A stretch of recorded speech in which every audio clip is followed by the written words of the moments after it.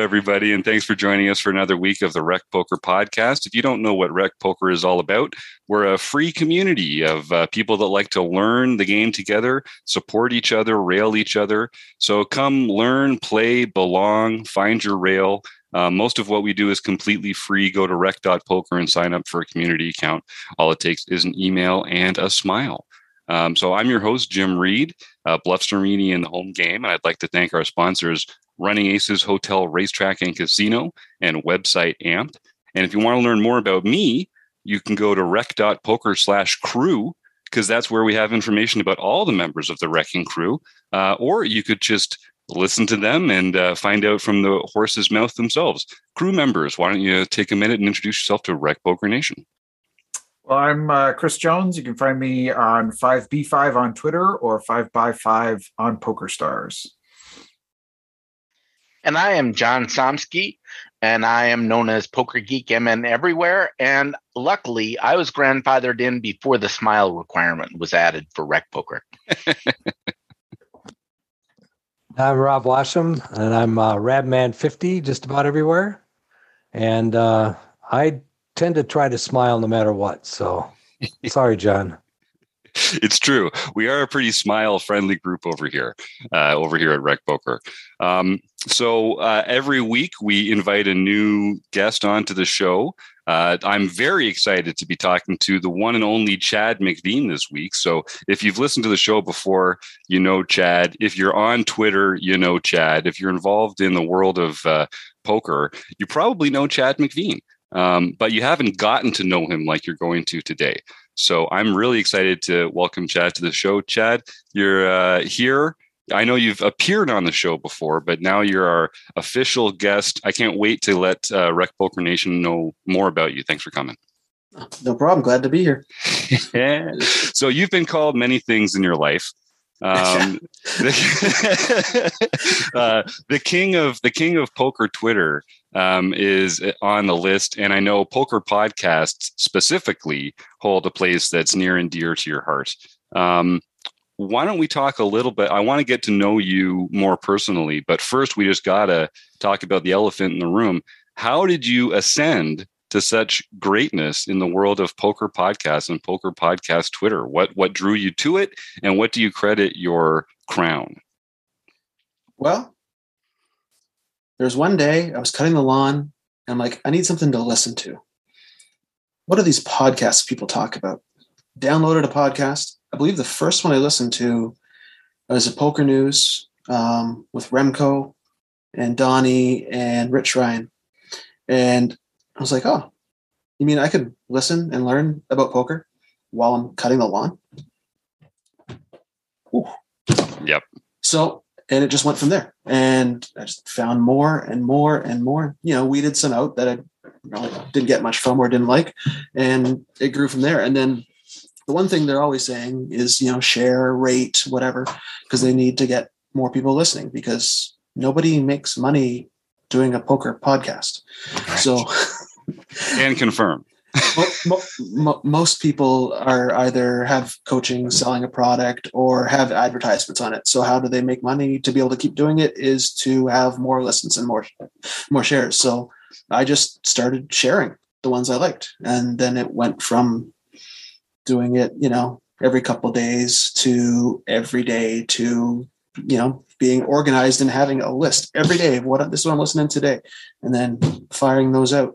And by doing that, I was getting more and more response from the podcast and the people in it and the poker community, who I just send things out and it gets shared like a ton of times. And that's where, that's how I got involved with Rec Poker. As I started listening, I saw some ones. I believe the first ones for Rec Poker I listened to were the initial book study you guys did with Jonathan Little.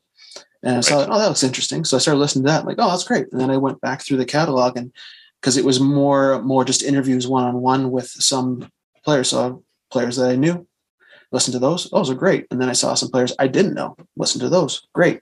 And, just sharing it. And then Steve contacts me. And then next thing you know, I think I appeared on one with Gareth James a couple years ago, and go from there. And I don't have it on me right now, but I do have plenty of Rec Poker gear that I rep wherever I can. Yeah, I've seen you in that in the red hat. I think that's a show with the white kernels there. That's a good looking one for Canadians like you and me. Yeah, spoiler alert: Chad lives about 2 hours west of me. We're the Canadian component on this episode of the podcast, although we have not met in real life. No. Like many of the folks here on the panel, yet, because we've got a beer in our future, Chad, one of these days soon. Yes. Yep. Excellent. There you go. Good man. And so I love this story of yours because, like so many of the people that we've had here on the show, you found something about poker that you loved, and you just started doing it, and you just did it really well, and you built a place for yourself in the poker world. And so. Yeah. And so how many podcasts would you say, how many different podcasts would you say you listen to in the course of like a week? And we don't have, I maybe just poker podcasts, because I know you also listen to some sports podcasts and some other good stuff out there too. So in a typical week, poker podcasts, it's probably about 50. Oh my God. Yeah. You get some great reactions from the panel. If people are listening to this, you should go and check out our YouTube channel so you can see some reactions. Like certain shows have multiple episodes in a week. Like Brad Wilson's Chasing Poker Greatness puts out 3 or 4 episodes in a week. Mm-hmm. One guy that I am friends with, DJF, he's got his Sessions podcast. Actually, this is his shirt. Nice. And he's out 4 days a week. Yeah. So individual episodes, probably about 50 episodes a week. But I think the last time I checked, there was about 63 poker podcasts that I listen to on a regular basis that are currently active. There's a whole bunch that just pop in once a month or once whenever. But that's pretty much my list right now. And present company accepted, of course. What are your top 3 poker podcasts? So, and I know some people might want something to do with strategy, and some people might want something to do with like the poker life. But if someone walked up to you on the street and said, "Hey, Chad, I'm a recreational poker player. I'd like to start listening to podcasts," what are the 3 that you'd recommend to them right off the top? Okay, well, I was just talking about DJF, so I'd listen to Sessions. If you want to know what it is like to have poker as your regular grind, he was a high stakes player. He hit rock bottom and he's working his way back up, and he puts out 4 episodes a week. 2 are behind a paywall, 2 are free. And that really shows his life and lifestyle. Chasing Poker Greatness with Brad Wilson. Again, he's got ones where he has Tactical Tuesday. He has an episode with one of his students, and they go over hands, either the hands they've played or hands they've seen on Poker Go, and take a solver approach and a coaching approach to it. He also does very in-depth interviews. The last one I listened to, he just did I think it was an hour-and-a-half interview with David Tuckman, and going over his poker commentating career and that. Great episode, and Brad does a great job, great content that comes out multiple times a week. As far as a third one, it doesn't come out as regularly, but when it is always great. The Chip Race with Dara and David Lappin. Now they've both been busy in Vegas. I believe they both left today. So I'm sure they will have plenty of new content to put out going forward. But there are so many others. Like, I've talked to Eric Dennis at the GPI for the Global Poker Awards, and I said, you can't have just one podcast award, because how can you compare, Weekly Poker Hand by Jonathan Little with Poker News? Or like, there has to be multiple awards. And he keeps saying, yeah, we're working on it. But we'll see. There's so many different types. You can't really just have one fits all, but, like just off the top of my head, like thinking poker with Andrew Brokes is a fantastic one, but where does that fit in, like compared to others? And there are just so many. I'm afraid to list any more because then others will feel that I've left them. Yes. Good answer. And I know, Chad, you actually have a professional relationship with some of these organizations. So Chad's actually the social media director for Rec Poker, and Chad really has taken us to the next level when it comes to getting the word out, helping us like formulate the messaging that we want to put out there. And obviously, you're a prolific social media user yourself. And I know you work with Card Player Lifestyle, isn't that right? With Robbie Straczynski? Yeah, with Robbie. I do social media for his Poker Life Media Twitter handle and the Card Player Lifestyle Facebook page. Nice. As well as some other stuff. And then I've got a couple other ones that I kind of do behind the scenes stuff for. And I do quality control on another one who sends me the episodes ahead of time, and I go over, where there's little blips or sound cues or errors that I try to fix for them. That's amazing. And I you always remind me of this interview we had with Kevin Mathers earlier this year, where again, just same kind of thing. He just had this part of poker that he really enjoyed, that he really had a passion for, that he had some skill with, and he's just turned it into a job. And not only that, but sort of some credibility and some validation in the poker world. I know when you do go down to Vegas, whether we get a chance to cross paths or not, you're like a celebrity down there. Everyone recognizes you, everybody wants to come and shake your hand and buy you a beer. And just kudos to you, man, for building all that together. And you're a talented guy. You're also just one of the nicest people that I've encountered in this arena. And so it looks good on you, bud. Thank you. I just wish when I'm in Vegas that I had more chances to play poker. And the problem is, being where I live, there is no poker here. Right. I have 2 casinos within a 10-minute drive. Poker's closed. Yep. Seneca Casino across the river, which is again in the States, but it's 20 minutes away. Poker room's closed. Like, there is no live poker anywhere around me. Mm-hmm. So I'd have to drive to Montreal, or I'd have to fly to somewhere in the States to be able to play live poker, because I prefer live over online. I treat online more as a lesson, try things out. But I can never find myself taking it serious enough, unless, there's something like a competition, like, mixed game player of the year for Rec Poker or something. I gotta try that out. But I prefer live. I want to see my opponent. And for whatever reason, I seem to have a good ability to read people when I'm playing against them.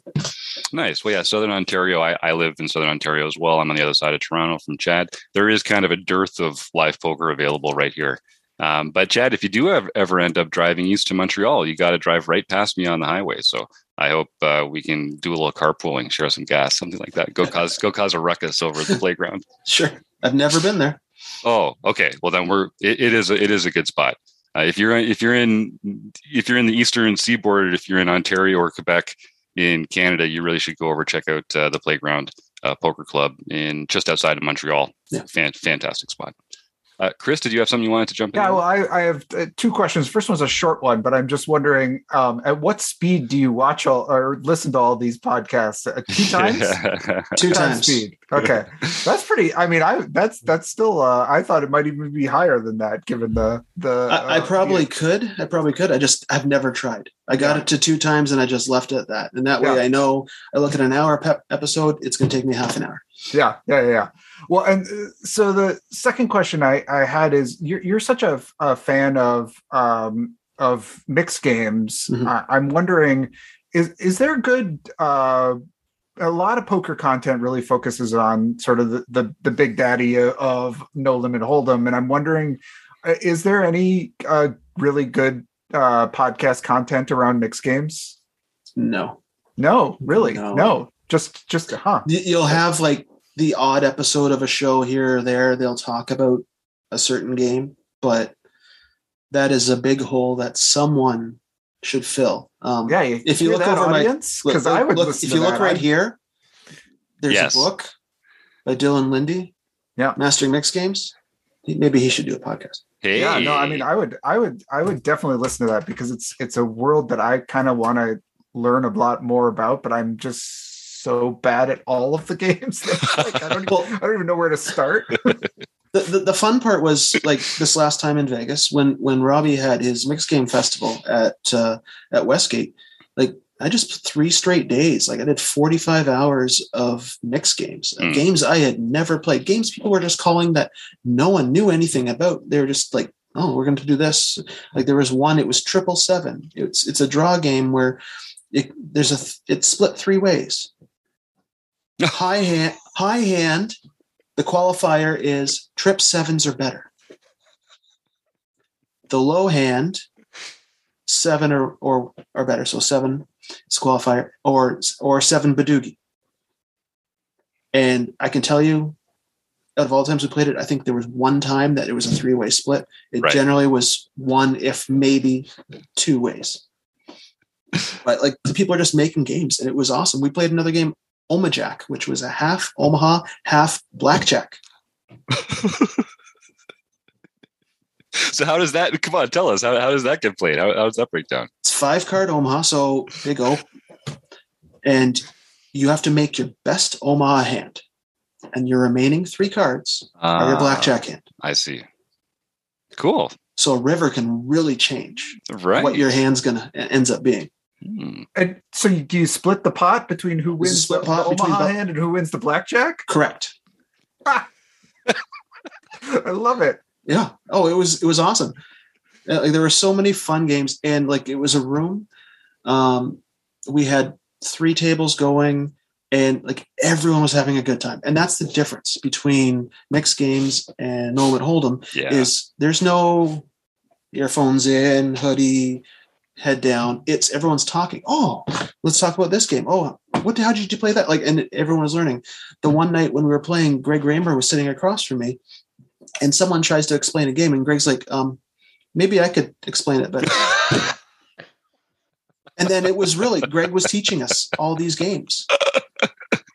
That's fantastic. And it was awesome. And everyone had a great time. Everyone was smiling, having fun. Yeah, there was money won and lost, but it's a more fun environment in mixed games than it is in No Limit Hold'em. And I'm a No Limit Hold'em guy myself, just like Chris. I haven't really gotten into mixed games enough, but everything I've heard confirms that is the case. That you just have more fun at the table playing mixed games, and that's reeling me in, man. Like that's my brand of poker right there. Like I love laughing around and chuckling it up with a bunch of people having fun. If you can win some money while you're at it, all the better. But you make a compelling case, Chad. I'm not gonna lie. It also makes a difference. I mean, mixed games have no solvers. Right. So you start to learn a few basic rules, and obviously there are similarities. You know, when you have a split plat game or a low ball game or whatever, you're be able to share some of the concepts you learn. But part of the key is nobody is an expert at all of the games. So that allows everyone to delude themselves into thinking they have a better shot than they do. So, John, are you saying that beginners are kind of giving up less of a skill edge in mixed games because they just haven't been perfected by the people that are playing them at the top, at the highest possible levels? Well, part of it, so a lot of the mixed games are limit games, and limit has more variance in it just by design. So any given night, the caliber of player you are does not necessarily mean you are going to win or lose that much, because there's much more variance in limit. So I think that's one of the good things about it, is that it makes it harder to really understand how good or bad you are, which allows people to play and enjoy it because they think, hey, maybe I do have a shot in this. I know I haven't figured out I don't have a shot yet.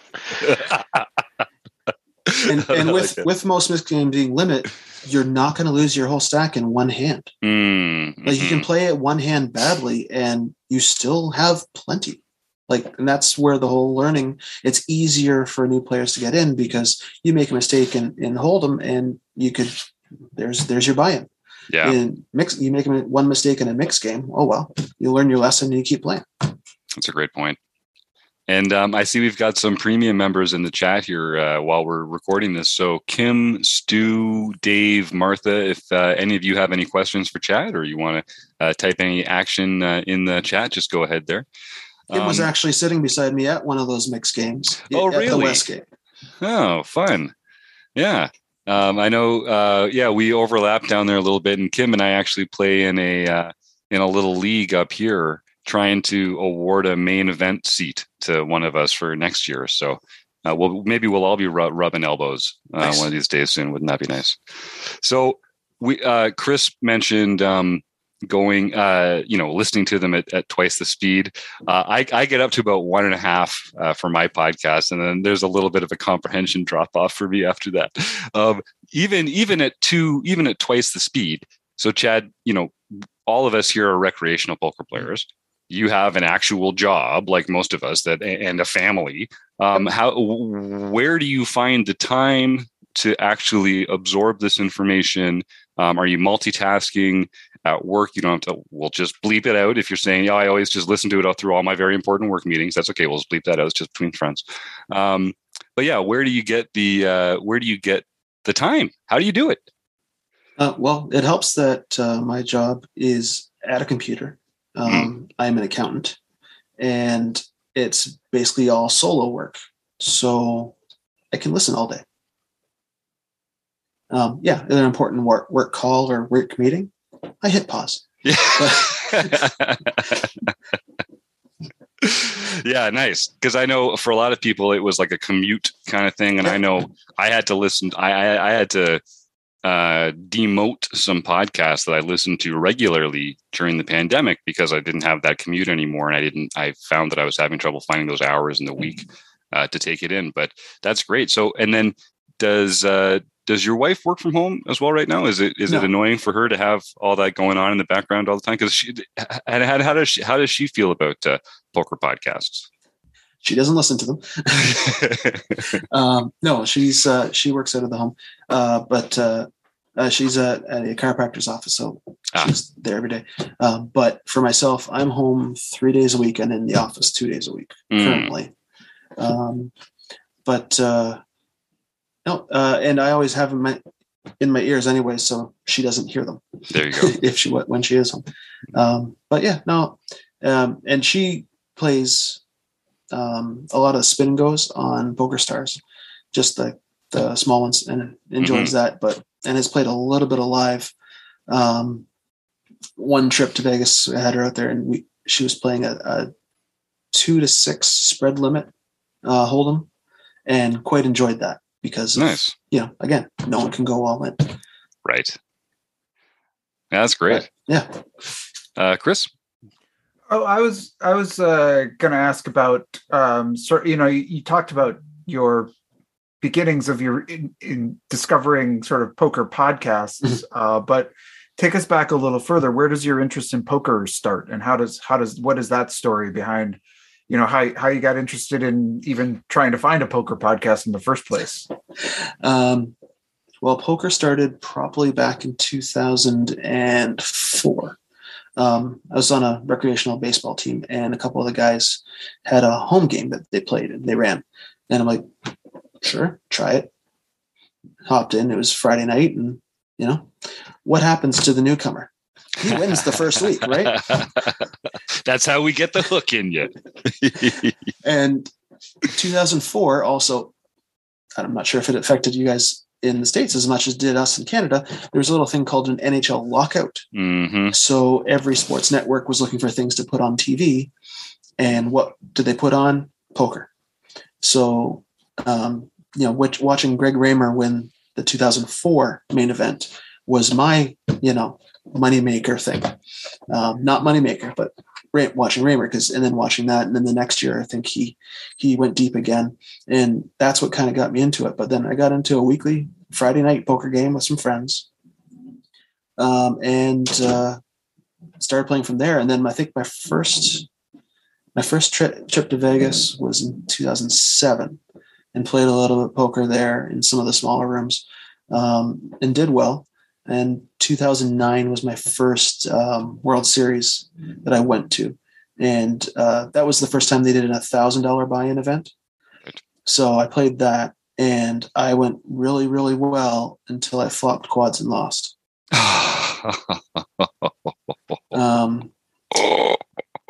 Yeah. Ooh, that's a jackpot in some next to the wood. Yeah. So there was I think there was like 6,000 players. We were down to 1,800, and I was 125th. Mm. And the guy across the table from me was 100th in chips. And was it quad over quads, or did you lose to straight flush? Or no, I was the big blind. Him and I had basically been avoiding each other the entire time because we were the big stacks and there's no need.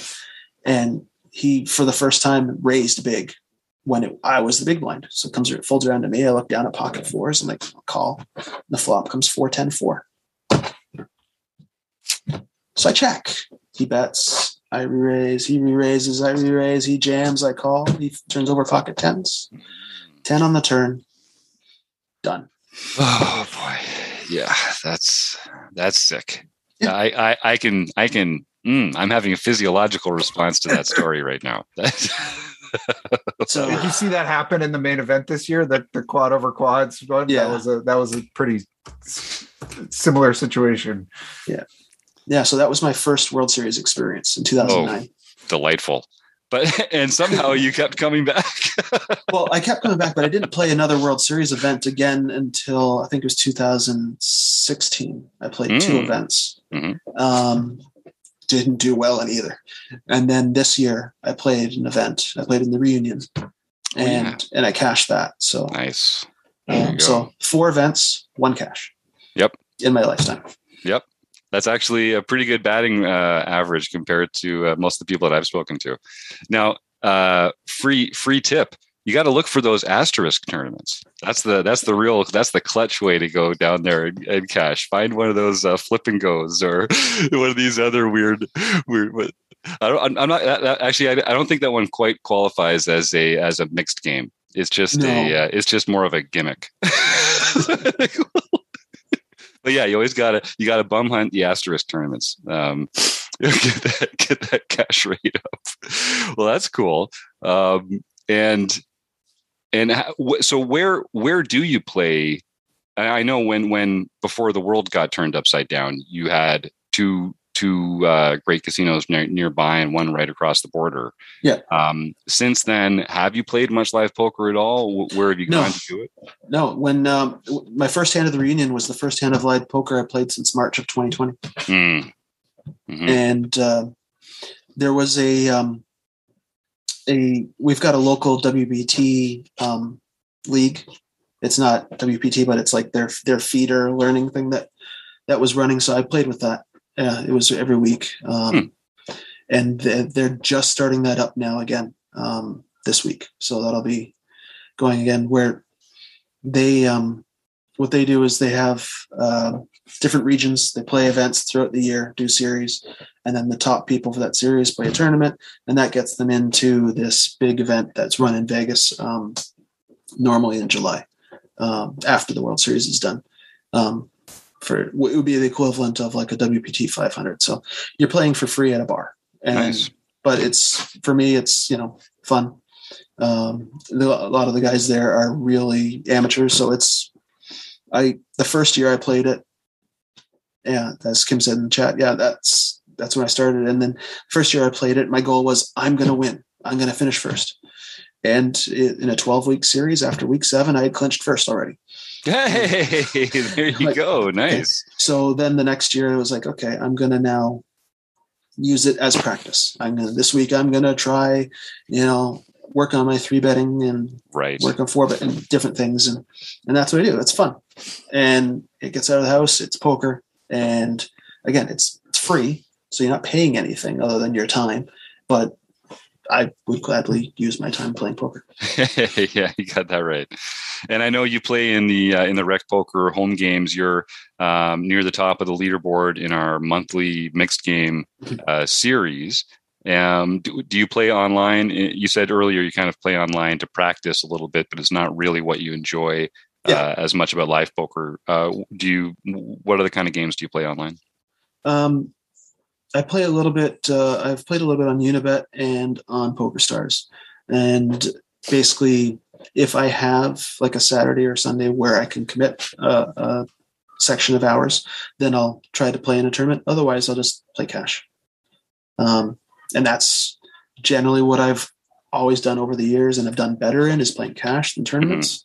But I'm trying to get my tournament game better. And quite honestly, when I was playing the reunion, other than after 14 hours being exhausted, I was really confident in how I had played. And the people that you'd seen come in and out, like at one point, Matt Berkey was at my table. And like when I saw him coming over to sit in the empty seat, I'm like, oh no. And then after 3 hands, when I doubled him up because he had bought in short, I'm like, oh no. But then he was gone, and I was still playing. But yeah, no, and then at the end of the night, it was just I stopped getting hands, stopped getting, and my kings lose to ace 9, and my 7s lose to 6s, and it was just, that was it. But that was the first time I've really felt confident in my live tournament game, and I just can't wait to get back and play another one. Yeah. You're one of many people that's got that bug. And I think now that live poker's getting back, and I really appreciated how much more fun I was having when I was down in Vegas playing live. Not that I didn't enjoy it before, but I think having it removed from our lives for a little while makes us appreciate it even more. So I also love playing cash. I know Rec Poker as a general rule has more of a tournament bent to a lot of its memberships. But what is it about cash and tournaments that sort of makes them different, or what is it about cash that you've preferred it up until recently? What philosophically, what's different about them? I think cash has a more relaxed feel to it. Blinds don't go up. You're not in a rush. People don't seem to take forever to make decisions in cash games. It's, I'm just folding. Like there is no tank for 30 seconds to a minute to fold 6 deuce, like that we've seen on some of the World Series events. But it's more relaxed. You can pick and choose. And when I was playing, the other thing is you can pick what table you're playing on. So you can pick who you're playing against in a live cash setting, assuming there's more than one table.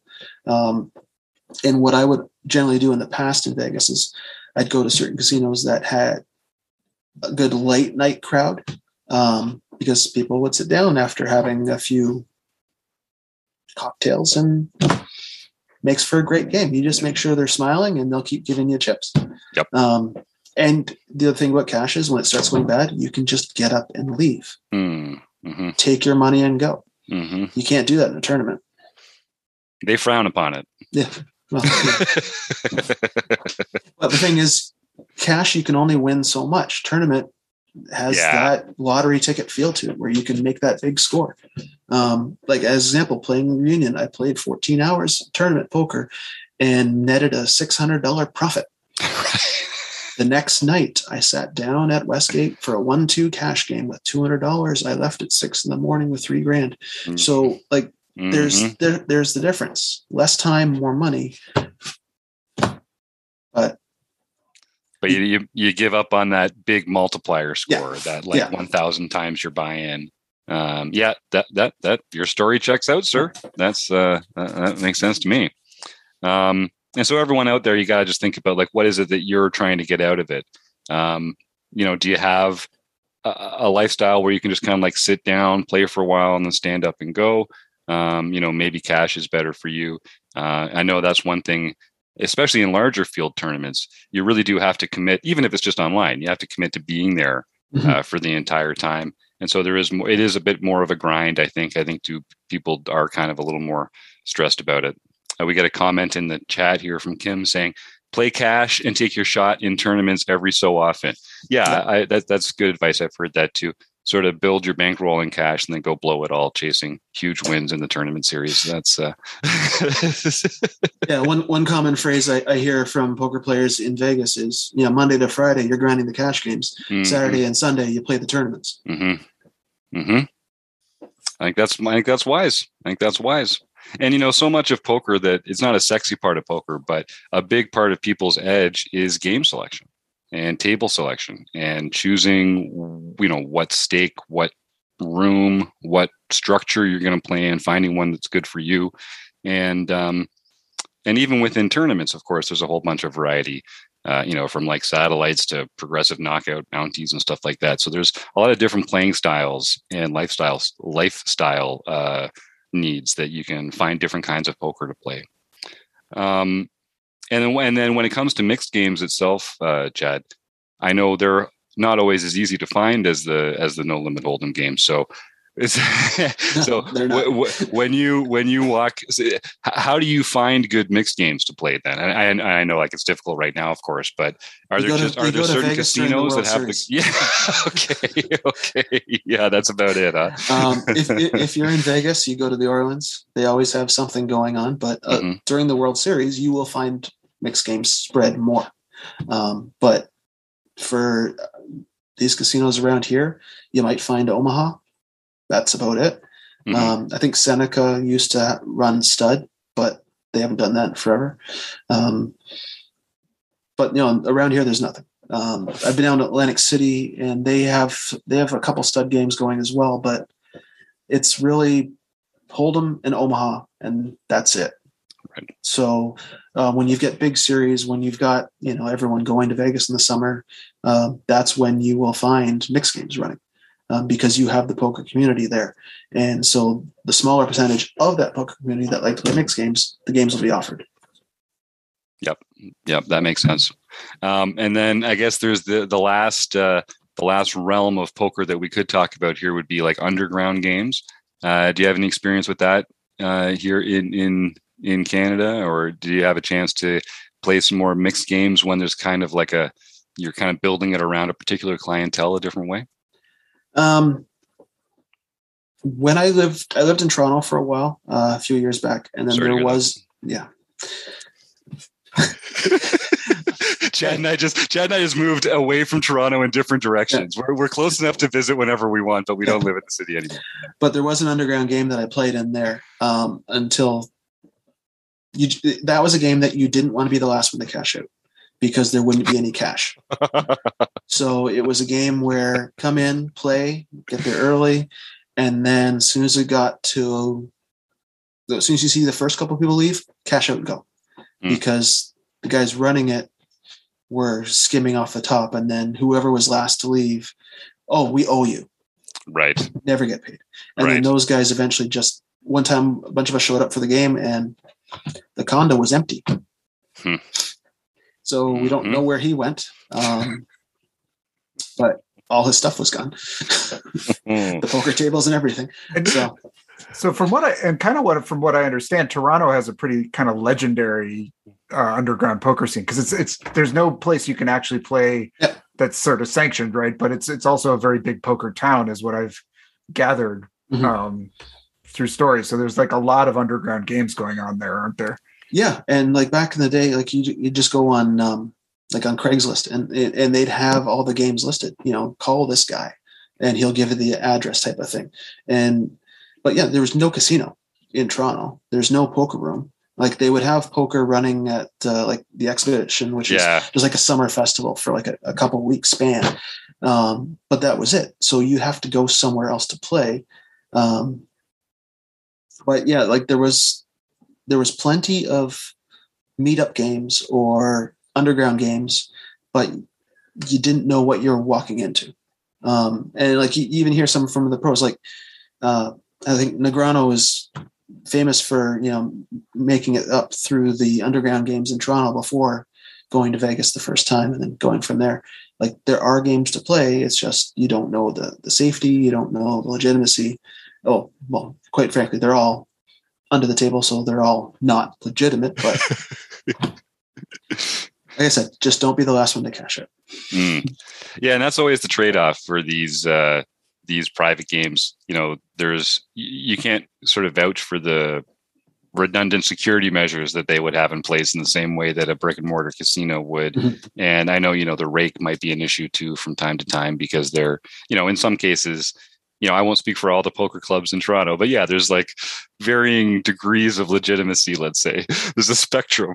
And, that is something that everyone's got to be factoring in when they go to play these games. And anytime you're thinking about carrying around wads of bills, security is going to be something that's relevant to you as well.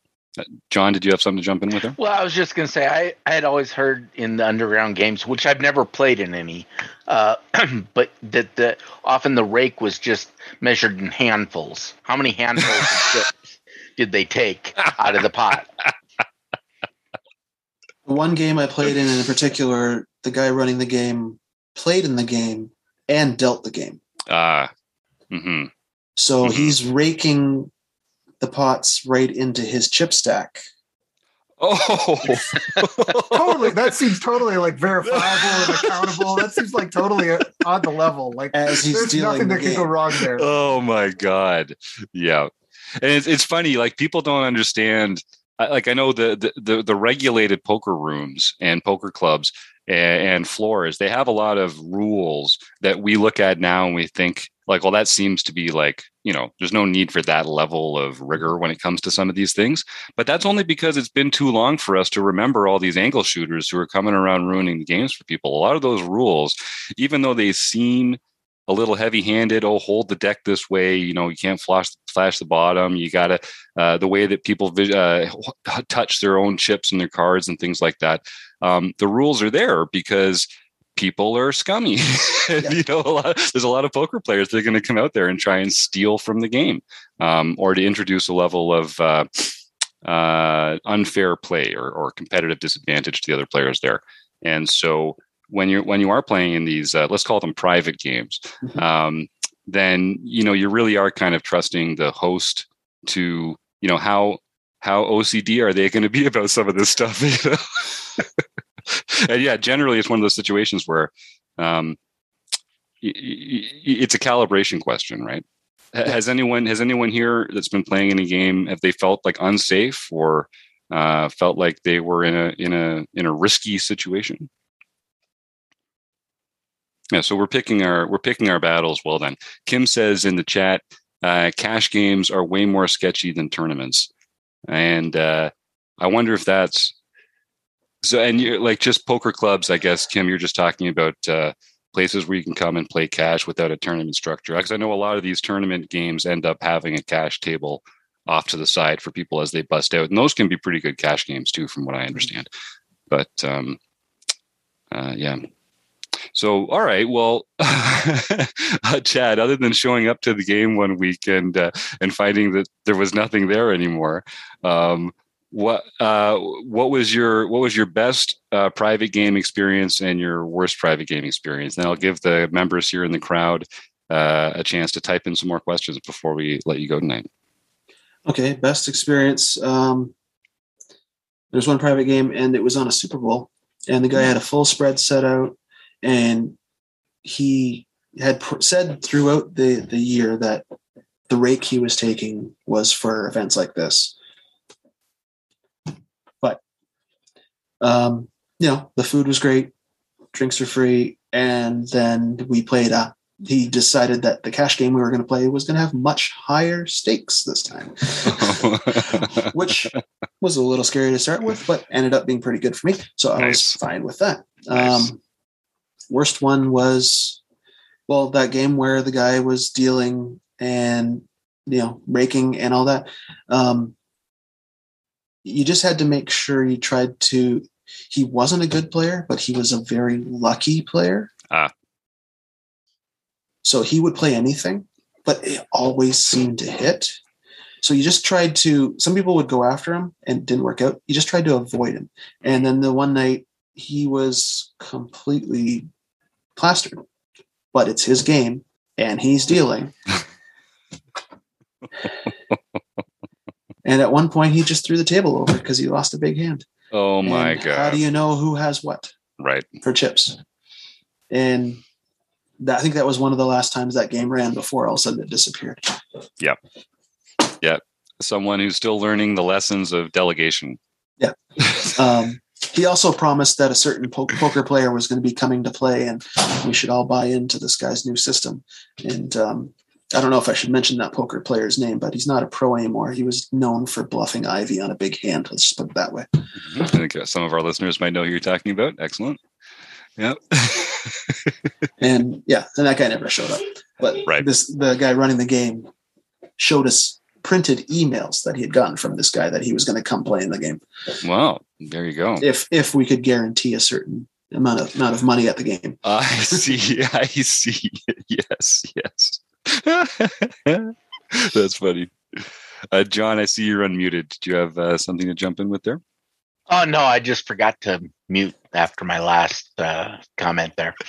Well, Kim in the chat says that only walking from the parking lot to the venue were safety issues. And yeah, again, that's something that, that's also going to be the case walking to and from the casino, of course, and things like that, just generally being savvy. And then I guess, people, if you are going to go and play in a private game, get references, don't just find one on Kijiji and decide to show up there. See if you can find someone that's played in the game before, maybe someone that's going to go with you that first time and get you introduced. And because, people will angle shoot in those circumstances, and people will definitely, the regulars are going to have some sway with the person running the game if you get up to a position where there's like a gray area or something. Security, and I don't mean security like getting mugged. I mean like game security, and the integrity of the game isn't going to be something that you can kind of take for granted in the same way. Kim says also that's more of an issue for women. So that's also very true. Yeah, great point, Kim. Yeah, and with poker rooms, like casinos being shut down and everything over the last year, and poker rooms not coming back, that's just made a bigger ability for these underground games to run. Yeah, and like we saw with underground apps like that, there were so many poker apps that popped up where the rake was huge, and they generally weren't all above board. That's where you don't like paying the rake at a casino, but you get certain benefits of, security and, the law. So, yep, that helps. And, the place isn't going to get busted while you're playing in it. Yeah. So that's nice. And, so there are. And you could be the last guy going home, and you might even see some money. That's a good one. That's a nice benefit too. Generally, if you are the last guy going home at a casino, that means you have all the chips. Yeah, that means that's a much better deal. I love it. All right, well, Chad, this is great. I always enjoy our opportunities to chat with you and learn something. I always learn something new about poker in Ontario or the World of Poker podcasts every time we talk. Where can people reach you on Twitter? I know that's your main platform. Yep. And are there other ways that you like people to reach out? Let's just start with that, and then we'll wrap up. On Twitter, it's Wiener85, so it's VEANER, and the number is 85. Facebook, I believe I am the only Chad McVeen on Facebook. So that should be easy to find. And I'm sure I'm elsewhere, but who knows? Those are the only things that I look at. Wiener85 is where I know him. And if anyone out there is listening, I think it's time to create a bunch of fake Facebook accounts and other Chad McVeens now, because he's kind of put it out there that he's the only one. So let's flood Facebook with some fake Chad McVeen accounts. That would be a lot of fun to see how that works out. And I think we'll just keep. And I do want to encourage everybody. I'm serious about this. Follow Chad on Twitter, because he sends out so much information about and there's a lot of ways to learn poker other than poker podcasts, but poker podcasts, there's a lot of good ones out there. There's ones that talk about the lifestyle of poker. There's ones that talk about poker strategy. There's ones that talk about the community itself, or ones like ours that are kind of based around our own community. And there's just a lot. You will get better as a poker player if you follow Wiener85 on Twitter. So I encourage everyone to do that. Also, if you use Spotify, every morning I tweet out a playlist of those episodes for that day. So you can just click on that and you've got the list there for the day of Amazing. The poker podcast. And then you also share a bunch of, and just before we let you go, you also share a bunch of sports podcasts and that kind of stuff as well. And you've got these great playlists. So, and a lot of that information, people can just go to your bio and find links to some of that stuff, right? Yeah. Yeah. So I'm a huge hockey fan, football and that. So any sports related stuff that I listen to, I also put into a playlist. You know, I listed as my other playlist. Yeah. Well, it's impressive, man. And Chad also enjoys beer. So if anyone wants to buy him a bottle or a can or a pack, that one looks good. What is it? The what Reaper? The Creeper Reaper. It was the Halloween special for Nickelbrook Brewery. There you go. Yes, gotta shout them out. Shout out Nickelbrook, Burlington, Ontario, and you get it in that Minnesota purple too. So you're really catering to the crowd here. And thanks to Minnesota for helping win a bet this weekend. I appreciate that. Oh, I bet on Minnesota. I wasn't too sure, but they pulled it out. Yep, it was a good weekend for anyone that wasn't rooting for the Steelers. All right, so I just have one more thing. Now that you're almost done. Don't they actually, this is in relation to hockey and beer. Mm-hmm. If you don't like both of those things, don't they kick you out of Canada these days? Yes, they do. Okay. They do. Okay. So you're okay with one, mm-hmm. but if you don't like either, they send you to Minnesota. Yeah. Yes. All right. Well, we're not going to find a better note than that. So I'll see if our friend Jonathan Little has anything to say, and then we'll come on back at the top of the show. Have you ever wondered whether you should call a preflop raise or 3-bet instead? What do you do when you have a flush draw? Do you raise it, or do you just call? What do you do with ace-king when you miss the flop? Are you tired of guessing about what the right play is with your particular hand? Well, my name is Jonathan Little, and I am a 2-time World Poker Tour champion and creator of PokerCoaching.com, where we offer over 1,000 interactive hand quizzes where you play a hand and then get real-time feedback from our world-class pros. Don't guess and don't stress. Just register for your free account at PokerCoaching.com/RecPoker right now. I would do it, folks. Head over to PokerCoaching.com/RecPoker and check out that money-back guarantee from the one and only Jonathan Little. I don't think we mentioned how cool it is that Jonathan Little sponsors this podcast. Hats off to Steve Fredland for creating this just wonderful network of generous, kind poker professionals that we really rely on here at Rec Poker, whether it's Jonathan Little's support on the podcast, people like Daro Carney contributing to our monthly membership seminar. There's just so many people that help us out here in every way. Ryan LaPlante and Matt Berkey, who are putting Learning with Partners material out for us. James Splitsuit Sweeney. And I mean, I like Chad, I should stop mentioning names because I'll come up with a few that I should have. But it takes a village. And it's one of the things that I like most about Rec Poker is this place where we can come and share our ideas with some of the brightest lights in poker today. So, all right, gang. Well, we've got the interview out of the way. We got the Jonathan Little message through. We're in the community happenings portion of the podcast. And when this comes out, it'll be Tuesday the 29th. So it'll be Tuesday the 30th because that's how dates work. And it will be, there will be 1 month left in the year 2021. So that means there's going to be one more first Wednesday of the month to sign up for our monthly No Limit Hold'em series. There's going to be one more second Wednesday of the month to sign up for our mixed game series. There's going to be one more third Saturday of December to sign. I think it's the third one, John. Is that right? The 18th? Correct. To sign up for our heads up match. And those are just the home games. And we're also going to have a seminar, the book study, our focus sessions, our study groups on Saturday. We've also got all sorts of cool stuff happening. Taylor Moss is doing the Thursday night stream. We've got some great new members of the Wrecking Crew putting their own programs together. Eric Peel, Eric Ginn runs the Peel every Thursday night. Tim Fritz, Misclick Donkey, is doing a Sunday morning warm up.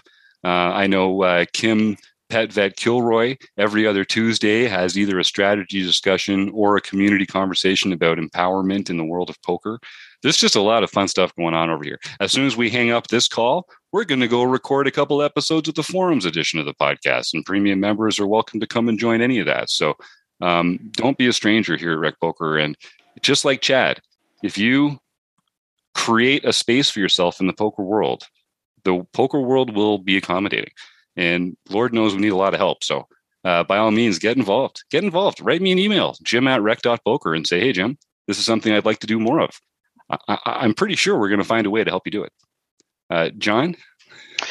Yeah, you covered almost all of the upcoming events except for two important ones, which are the TOC. So there's, of course, going to be one more Tournament of Champions for our daily series, and we will have the Tournament of Champions for the No Limit Hold'em Championship Series. So if you won a tournament on the first Wednesday of the month, anytime this year, you have earned a right to be in that series.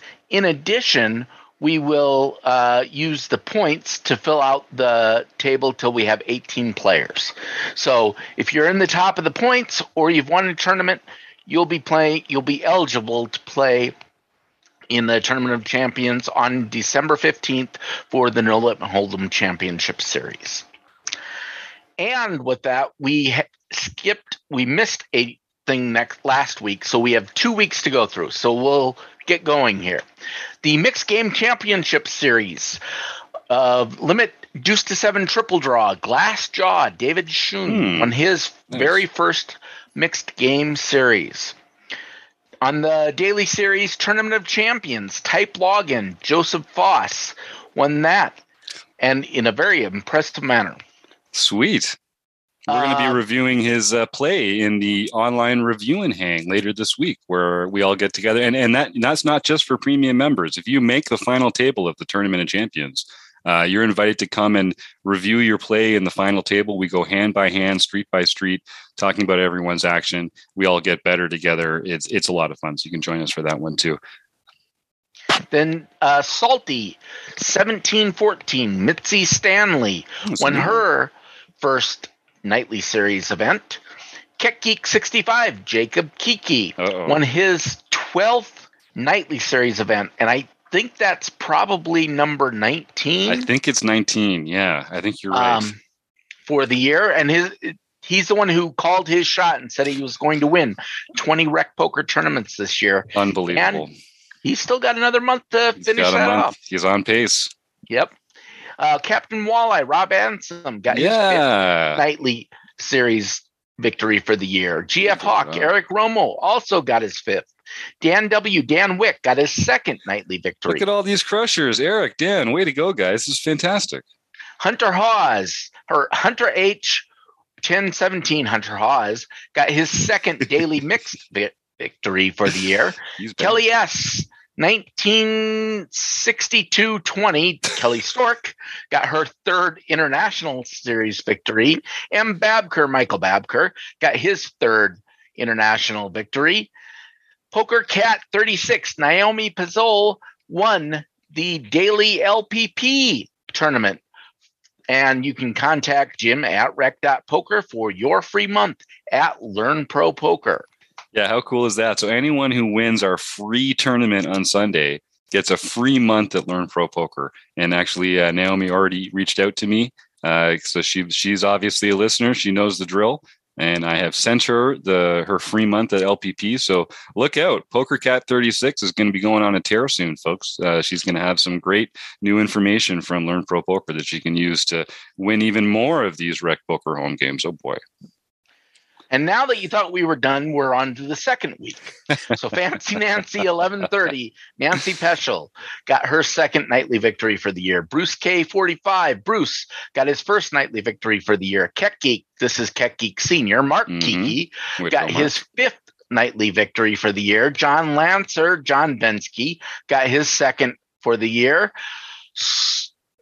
Soares Gaucho, Julio Soares got his 1st nightly victory for the year. And then Ted Philip Fuhrer got his 7th nightly victory for the year. Denny 6966, Dennis Andrews got his 1st daily mix victory for the year. Roz Quarto got her 1st international victory for the year. And Jasper Jr. Patrick Berry got his 5th. Now, that should also be noticed that Roz came in 2nd. So she won her first one at 9 a.m. and then came in 2nd place at the 2 p.m. tournament. Wow. And now Uncle Tom's Cabin, Jeff S. got his 4th LPP victory. That means he has won 4 months worth of training at Learn Pro Poker. All he needs to do is just send a message to Jim at rec.poker, and he will get his 4th free month at Learn Pro Poker. Wow. I think Jeff, is it Jeff that you said was on a roll there at the end? That's the 4th one he's won? Yep. I think Jeff's going to have to start. I run this monthly Learn Pro Poker study group on I think it's the 4th Saturday of the month at 1:00 Eastern. We're going to have to get Jeff to start leading that. He's going to be very familiar with the Learn Pro Poker material by the time he's through all that. Way to go, Jeff. That's phenomenal. And Jeff, I don't think I have emailed you 4 times. So please do send me that email, jim@rec.poker, and let's get you on the Learn Pro Poker learning train, man. You will love what Ryan LaPlante and the crew has going over there. All right. Well, that's pretty phenomenal. Nice work, John. It's and it's great. We see some of these names coming up here again and again. I want to reinforce to people that, every night we get between 60 and 80 players playing in this home game. So it's not like there's just the same 18 people playing every time. And that's why you see some of these names. Some of these people are just excellent poker players. And I think it's fair to say that we're running out of soft seats in the Rec Poker home game. Everyone's come a long way since they started. And I love the way that we all help each other learn in the chat while we're going and encourage each other. There's always people writing forum posts about the play in the home game. It's a great way to come and play for free and experiment and try new things. And just know that no one's going to, berate you or be mean or ungenerous with their comments, because we're all trying to learn together. So that's what it takes. So that's the home game wrap. Rob, we're working our way through Michael Acevedo's Modern Poker Theory, and you've been doing a kick-ass job every 2 weeks on Wednesday nights, leading the panel through the conversation. What did we work on last week, and what are we getting up to next? We started on the post-flop part of the book. Baby. And we've only been doing this since March. So, we're just barely covering the surface here. That's a good 6 months of pre-flop. It is. I mean, if people don't know, it's this is the book Modern Poker Theory by Michael Acevedo. It's pretty rich. It's pretty rich material. There's a lot of charts and graphs, and it's not something you want to take on by yourself. So Rob's been doing a great job with the rest of the gang, breaking it down into bite-sized chunks that you can absorb session by session. So when you hear this, will be the next day, December 1st would be our next session. We'll be continuing talking about continuation betting on the flop. So, and that I think we're going to get close to being done by the end of the year, but we might sneak into January a little bit because we are getting towards the end. We'll get done with the post-flop C betting on the flop, and then we go right into the end game portion of it. So we'll see what happens there. Nice. And then Michael's going to come and do a Q&A with you and the rest of the members of the group when we do finally finish the book. So that's going to be great. Because I know people have had a lot of questions that they've been recording off on the side as they go, and just to be able to pick his brain about the book like that is phenomenal. Yeah, I'll have a lot of questions myself. So I'll be probably going out to the community to see, give me the things that you want to ask so we can kind of have it all ready to go when we sit down and talk to him, because I know there's going to be a lot of information coming from this man. Yeah. Yep. And a lot of great analysis and interpretation too, because that's part of the problem with this, is that there's this great abstract knowledge, and part of it's just translating it, interpreting it in a way that recreational players like us can put it to use. So I'm really looking forward to that. And I guess we should start thinking about what the next book is going to be too. So we can. Yeah, we'll worry about that in January. Yeah, that's good. We got plenty to keep us busy till then. Speaking of plenty of things keeping us busy, I keep hijacking the conversation here a little. I'm also excited to announce that Gareth James is going to be getting more involved with Rec Poker. And I think by the time this comes out, we should have all the details ironed out. But I mentioned earlier, we have this monthly study group with Learn Pro Poker on the fourth Saturday of every month, dealing with exclusive training material from them.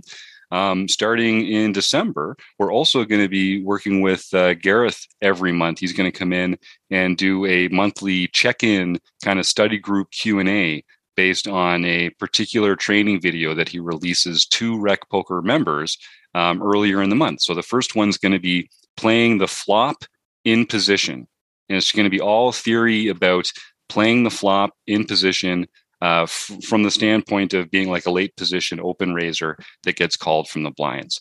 So we're going to find a lot exactly what we're talking about right now in the Modern Poker Theory book. That's right where we are. That's what made me think. I was like, oh yeah, we got to talk about that. So by the time you hear this, there will be a chance to come out and join the first one of those study groups with Gareth. And of course, you can watch all the past episodes. We've got a great archive at Rec Poker that all the premium members can look back. You can see all the different book study episodes we've done with Rob, not just for Michael Acevedo's Modern Poker Theory, but also all sorts of other great books that we've looked at over the years. Matt Matros, Chris Fox Wallace, Andrew Brokus, Jonathan Little, just to name a few. So do check that out. And I can't wait to get started with Gareth on some of this stuff too. Chris, you are the member content director. You have been keeping us occupied with a seminar every month and then also the focus every month. And the seminar that we're doing, it'll just have been recorded when people can hear this, but the video will be coming out the following week. What do we have on tap for that? Yeah, we're going to, Taylor Moss is going to join us. He's going to kind of, who? I don't know. Sorry. Taylor, I'm the mixed game leader right now, Moss. That Taylor Moss. Yes, that makes more sense. Now I understand. So he's going to be joining us. He's going to kind of lead the conversation in the booth. He's going to help me out because PKOs are not something that I profess to know all that much about. So he's going to help me put together some of the content after the fact as well. And we're going to try to simulate a PKO in our Poker Now play. So the players that come will be getting their chips as they normally do. We'll be setting up a scenario for them, but we'll also be sort of tracking. It's going to be a little bit of a kind of wonky, but we're going to have like a Google spreadsheet sort of like that everyone can share and see. And we'll be tracking how many bounties are on each person. And sort of sharing that with the crowd. So people will sort of have that information and be able to play as if this was an actual PKO where you are, it's a progressive knockout tournament, if that is terms meaningless to you, where you're not only playing for prize money, but you're playing for bounties on people's heads. And the more people they knock out, the higher the bounty gets on them. And so we'll be examining it. It leads to some different styles of play. And I'm really excited for it because it's a kind of a format that is really taking over in online formats. And I think it's a good one to know. How do we adjust our play style when we're in these spots?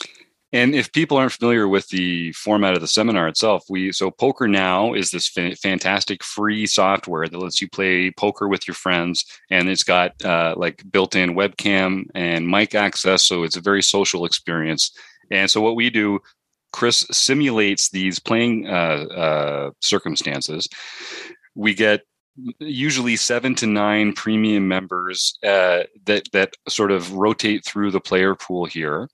Sometimes we could have put a couple plants in there too, but mostly it's premium members playing against each other in this kind of contrived circumstance. And then Chris does an analysis with Dara O'Kearney. And every month, Dara reviews one spot that these premium members played against each other and gives them some personalized feedback for how they might improve their game.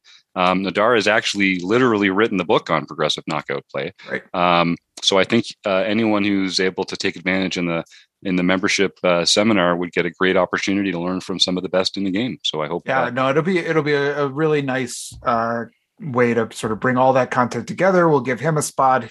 The feedback he's given us in the past months. If you haven't seen it and you're a premium member, you should go back and look because there's some really great breakdowns of ICM spots. We did a final table last month, which I thought his analysis of that was really great, and it's really worth listening to. Yes, and it's worth skip all the mumbo, like me just talking. Skip the Chris Jones part and get to the Daro Curdy stuff because it's really good. Yeah, that's right. And if you sign up using the code RECPoker, you can get your first month of premium membership for only $5. So honestly, folks, put $5 down for the month of December and just watch all these great videos that we've got from Dara and Chris and some of our other learning partners, and participate in the sessions. We have kind of a core group of premium members that do participate, and no one human could participate in everything RECPoker does. Even Steve and I only make half the sessions or something like that. But everyone's got their own area of expertise, and everyone's got their own way to share that love of poker with the world. So come on, for $5, I guarantee you're not going to find better value than that in the poker world when it comes to community, fun, and learning in an encouraging and positive way. Well, I want to thank Kim, Stu, Martha, and Dave. Is there any other? We've still got Chad here. Is there anything else we should say to the man before we let him go, or are we just going to roll those credits? Of course, I have to thank. Oh yeah, Chad. You introduced Taylor, but you forgot the next one is going to be the second place next game player of the year. Yeah, there you go. I love it because we got some mixed game shooters here. We got some mixed game shooters here in the house. And I guess we also should just say the words Mike Patrick, because you can't really talk about the mixed game series here without mentioning Mike Patrick. But I think, yeah, that's right. Yes, previous RECPoker mixed game series winner. That's right. But well, good luck with that, Chad. I know you're near the top of the leaderboard there. We got one more month to cement your place, get to that crown. That's the plan. Nice. Currently sitting third, so okay. Change that 3 into a 1. Yep. Taylor can take second, and Michael just moved down to third. It's fine. That seems perfectly reasonable to me. That they'd kind of have to be jerks not to go along with that. I think that just seems it's just fair. Yeah, that's just math. Yes. Just math. Yeah. All right. Well, thank you so much, Chad. And of course, Chris and Rob and John for making this such a fun and easy job to do. And Website Amp and Running Aces Hotel, Racetrack, and Casino. See y'all next time, folks.